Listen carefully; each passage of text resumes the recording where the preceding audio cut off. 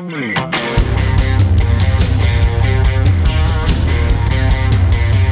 to ContenderCast, a global leadership and consumer industries entrepreneurship podcast centered on shining a light on bright ideas. And now, here's your host, Justin Hahnemann. Thanks for listening, thanks for tuning in, thanks for downloading. It's Justin Hahnemann on the ContenderCast. We're shining a light on bright ideas. Today, you guys are going to love this really new company with a very cool product. On the podcast today is Benton Allen. He's the co-founder of BTG Products and Copper Clean LLC. Benton, it's so great to have you on the podcast. Likewise. I'm happy to be here, Justin. Dude, thanks for having me. This is so great. Great meeting you. It's snowing and icing in Texas today as we're talking. And that was a pretty exciting thing to hear, right, Ben? Especially after the last couple of weeks there. Yeah, as if the last year hasn't been crazy enough. Right. The weather has been adding to it, yes. That's cool. Yes. Well, Ben, it's so cool having you on the podcast. I was had a great time learning more about you and preparing for today. And for those who don't know Benton, you're going to love getting to know him today. Dude, you're mechanical engineering, or right, in your background, and I'm an industrial engineer. You went to West Texas A&M, and you've got this company going and a new product. Why don't you just share with us kind of how you got into this space and why it's interesting to you? Yeah, I'd love to, Justin. So like you said, I've got a mechanical engineering degree background. I've been out of school 5 or 6 years now. I thought I was going to go design engines or work in the oil field or do something like Right. that with a degree. But you know how fate sometimes just leads you into places you never thought you'd go. And that's kind of how I ended up where I'm at now. We mainly work with antimicrobial solutions or designing antimicrobial products. Primarily, those have kind of been in the oil and gas industry. So we work with different ways of preventing microbial corrosion or different ways of killing or preventing biofouling, like on offshore infrastructure. Sure. But that expertise in these antimicrobials kind of led us into the consumer market. And, you know, I'm sure we'll get into it a little bit later, but really what we found is that, you know, a lot of times there's solutions out there for products or for challenges that aren't really pivotal, you know, for the customer base. Sure. And then a lot of times there are these big problems that no one's found a solution to, even though there's a simple one that's right around the corner. And so that's really kind of what our focus has been on, is trying to develop those simple, safe, and effective solutions that solve these big problems. Love that. I mean, obviously, when I hear antimicrobial, I know. When I hear that, I think this last year with COVID and whatnot, it couldn't have been a better product to be launching. But talk about BTG Products and Copper Clean and just how what the structure is and how you guys operate.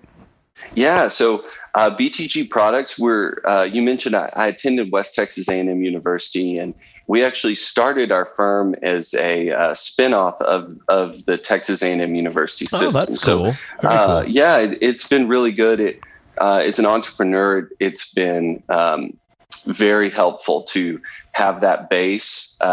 There are challenges associated with going that route. Sure. As far as, you know, kind of meshing in entrepreneurship and academia, but there's also a lot of benefits to being able to partner with them, especially when it comes to like IP protection and things like that. It's very nice to have that partnership. But so as we kind of got it going, I mentioned, you know, we got some work in kind of the industrial sector. But we really started out the project in that we had a few antimicrobials that we had developed, a few solutions, if you will, that didn't really have a fit. So, you know, Sure. we came into the process backwards from how you read about it, from how you know, Right. would plan it out. You usually try to find a problem and then design a solution. Right. We really kind of had a solution. Exactly. Yep. Yeah. And we were trying to figure out where the fit would be. So you were truly you were like hammer looking for nail versus like. Yes, that was, Okay. and that can cause issues, Sure. especially, you know, to a young entrepreneur. I was right out of college, and things just aren't really how you picture them in that case. And Right. so, for instance, you know, we have this antimicrobial, and when you think of killing bacteria or killing viruses, you instantly, I don't know about you or your listeners, but we instantly thought, oh, healthcare. Right, we need of course. to be coding surgical instruments, and we need to be designing new catheters with it. And yeah, that's where people are dying from these things. That's where we need to be.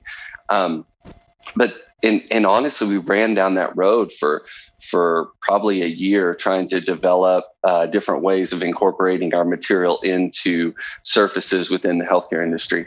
Wow. And what we found was that really just wasn't low-hanging fruit.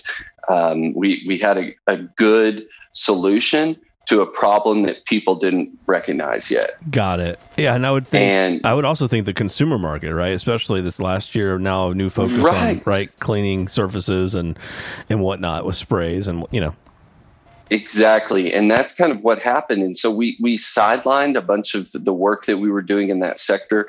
And we were like, hey, we'll just focus on lower hanging fruit. We'll focus on where people, there really is a problem. And then, December of 2019 rolled around and we thought, hey, there's probably going to be an increased demand for antimicrobials. Self-sanitizing surfaces are likely going to be one of those talked about subjects over the next year. Maybe it's time to resurrect that work that we have done in the past and bring it off the back burner and see if we'll have a product market fit now moving forward. So that's where the Copper Clean brand line came from. Copper Clean, for you guys that haven't seen it before, they're durable antimicrobial copper alloy stickers that are applied to high-touch surfaces to inhibit the presence and propagation of microorganisms. So, it's honestly a really simple idea. We take a proprietary copper alloy that's inherently antimicrobial, and we mill it down to a very thin sheet. We apply a self-adhesive backing to it, and then have it cut out to specific sizes and shapes so that it can be applied to door handles and pull bars and crash bars and push plates and IV poles. And really it's kind of taken off. Yeah, so, it's amazing. Now, why? Yeah. So, and elevator buttons, as I see here, which is a great one. Yes. Yeah, it's a good one. Okay. Yeah. Why copper? Like, how did you figure that out? Like, I don't know that anybody would have just known that. Like, what was it that you guys solved with the copper?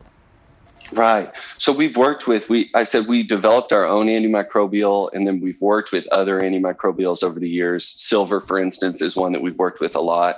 But the issue is always kind of the effectiveness, the toxicity, and then the cost, right? Sure. And so like silver, for instance, we know it's really effective in some circumstances, especially when we have aqueous environments. It's really effective in those circumstances, but it's a high cost. Copper, for instance, is so it's actually one of the oldest known antimicrobials. Ancient civilizations used copper drinking vessels to purify their water. They also used like shavings from bronze swords. They would put them in wounds to prevent infection. Wow. And this is far before we even realized that, germs existed. It's before germ theory. It's before virology. So they kind of just inherently knew, hey, there's something special about this metal. And it has been used in door hardware and high-touch surfaces in the past, but it's kind of fallen out of favor in terms of stainless steel, which is cheaper.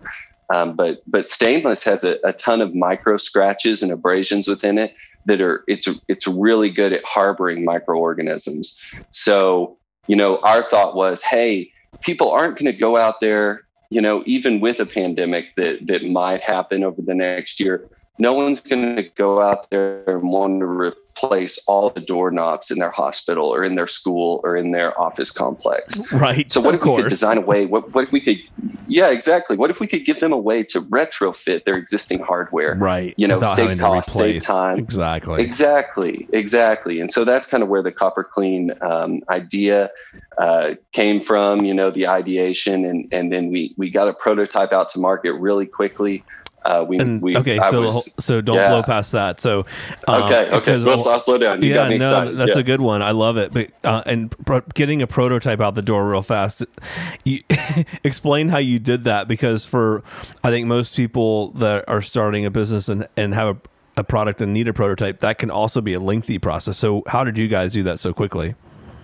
Oh, Justin, it was so fun. Like, as a mechanical engineer, and we're really so we're back, 13 months ago or so, and things had just started to close down here in Texas, or they were starting to close down, and so like the prototyping, I was like cutting out prototype shapes with a little CNC machine in my garage. Like, it truly was like, like a garage built thing. Awesome. We later in the process, we were unable to get into our laboratory spaces because of COVID. And so we were really kind of doing the work from home thing and setting up our own little shops and labs at our various houses. So it was really fun. That's but crazy. Yeah, that's really kind of the process, For our product line, developing the supply chain was very important, and understanding the regulations as far as making public health claims. That's a highly regulated industry. You can't just go out there and say that this product kills XYZ, even if it does. Even if you have the scientific research to back it up, you really have to make sure that your branding and your marketing and everything is aligned with what the EPA says you can say about your product. So we got all that set up kind of at the same time that we were working through prototypes, and we found a mine here in the U.S. and a refinery that was able to make the alloy that we were after, and found a mill to roll it down, and did all the things, and got our graphics. We had a few iterations of graphics and kind of branding through that sort of thing. It's something your listeners really know a lot about. As an entrepreneur, you kind of have to learn to wear a lot of hats. And so did the website and got it selling. And I had a really strong traction early. Okay, so that's interesting. So you decided to do a direct to consumer with it initially, right? And so which is on your website, and you mentioned you got a lot of traction early. Why? I mean, how did you get the word out? Yeah, so that's where luck plays into it. We had a few press releases that we sent out, and at the time, just product market fit.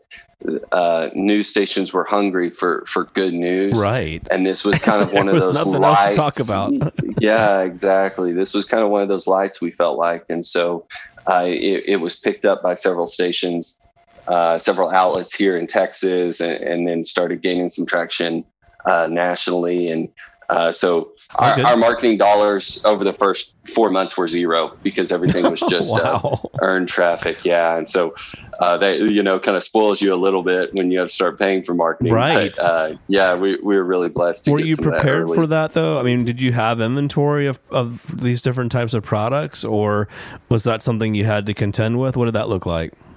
Yeah, we did have to contend with it for the first probably. Our first batch essentially was smaller than it needed to be. And so there were a few stressful weeks where, almost as soon as we received kind of our first big order, we realized, hey, this isn't going to be enough. We're going to need to get some more in the house. And so, that was stressful for a little bit, and trying to figure out how to package these products and all that. So that's like almost consumer friendly, right? Now, how did you figure that out? Did you have to lean on others? Did you have to get some advice? How did you guys solve for that? Well, so initially you talk about like minimum viable product. We knew that we wanted a sleek, clean packaging down the line, but we didn't want to hold up fulfillment to get our packaging just right. So to be honest with you, I mean, I'm embarrassed when I look back and see what we were shipping the things out in, but it was like cardboard. Dude, that's like everybody that starts a product business at first. It's kind of like, I mean, I've had food entrepreneurs on their like plastic bags and a piece of cardboard card stapled to it. Just you make do. Right. That's exactly what we did. I think the founder of LinkedIn has a quote that says, if you look back and you're not a little bit embarrassed of what you've sent out the door a year ago, then it means that you shipped too late. Yeah. And so we definitely didn't ship too late, because we got plenty of interesting. Funny. feelings. But yeah, so, that was exactly it. It was cardboard sheets that we were custom cutting, in our shop and fitting into plastic bags. The patches themselves, once they're applied, they're pretty durable, but when they're just flat, they aren't incredibly durable. They're pretty fragile. Sure. The edges can get bent easily and that sort of thing. It's been an interesting challenge throughout trying to figure out packaging. But yeah, so we just got them out the door and then kind of figured out things as we went. Figured it out later. Interesting. Right. No, that's great. So what are your top sellers?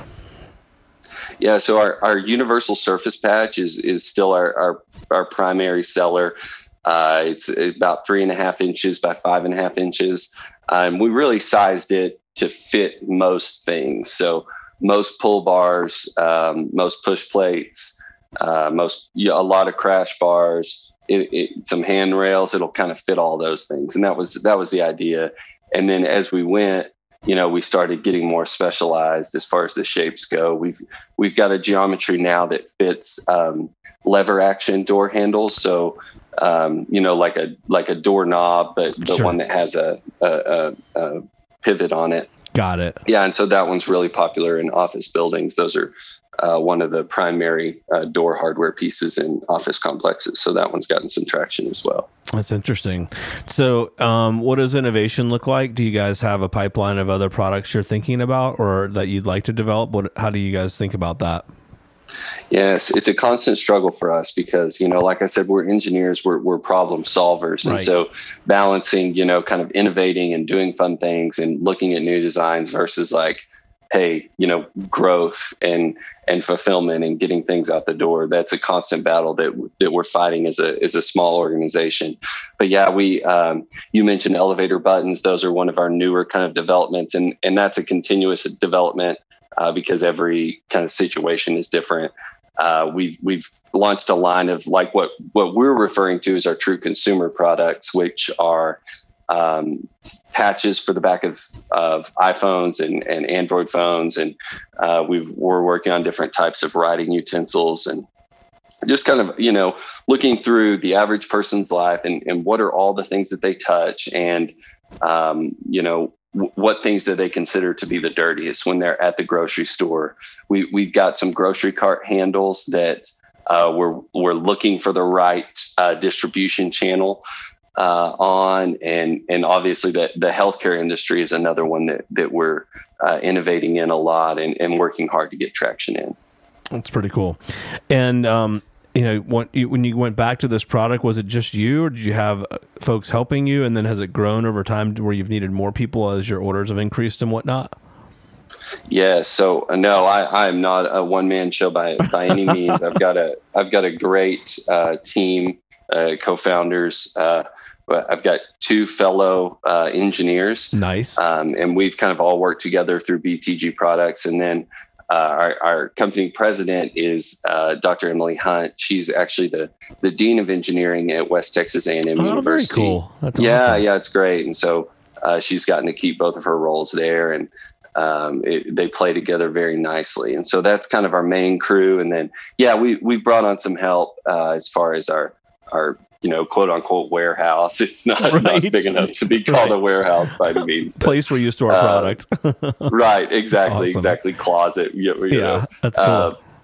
And cool. So yeah, it's been fun. It's been a really fun ride. So, hey, one of the things I love to do is ask our guests, what are 2 or 3 of the biggest lessons learned they've had in their experience of launching the business or a new brand. So, what does that look like for you? What would be 2 or 3 pieces of advice that you'd share with our audience?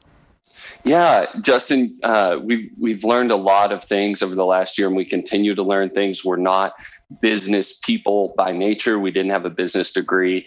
Our families weren't necessarily entrepreneurs, so we're figuring out a lot of things on the fly. But one of the things that we have really learned is the value of establishing strong and co-beneficial partnerships.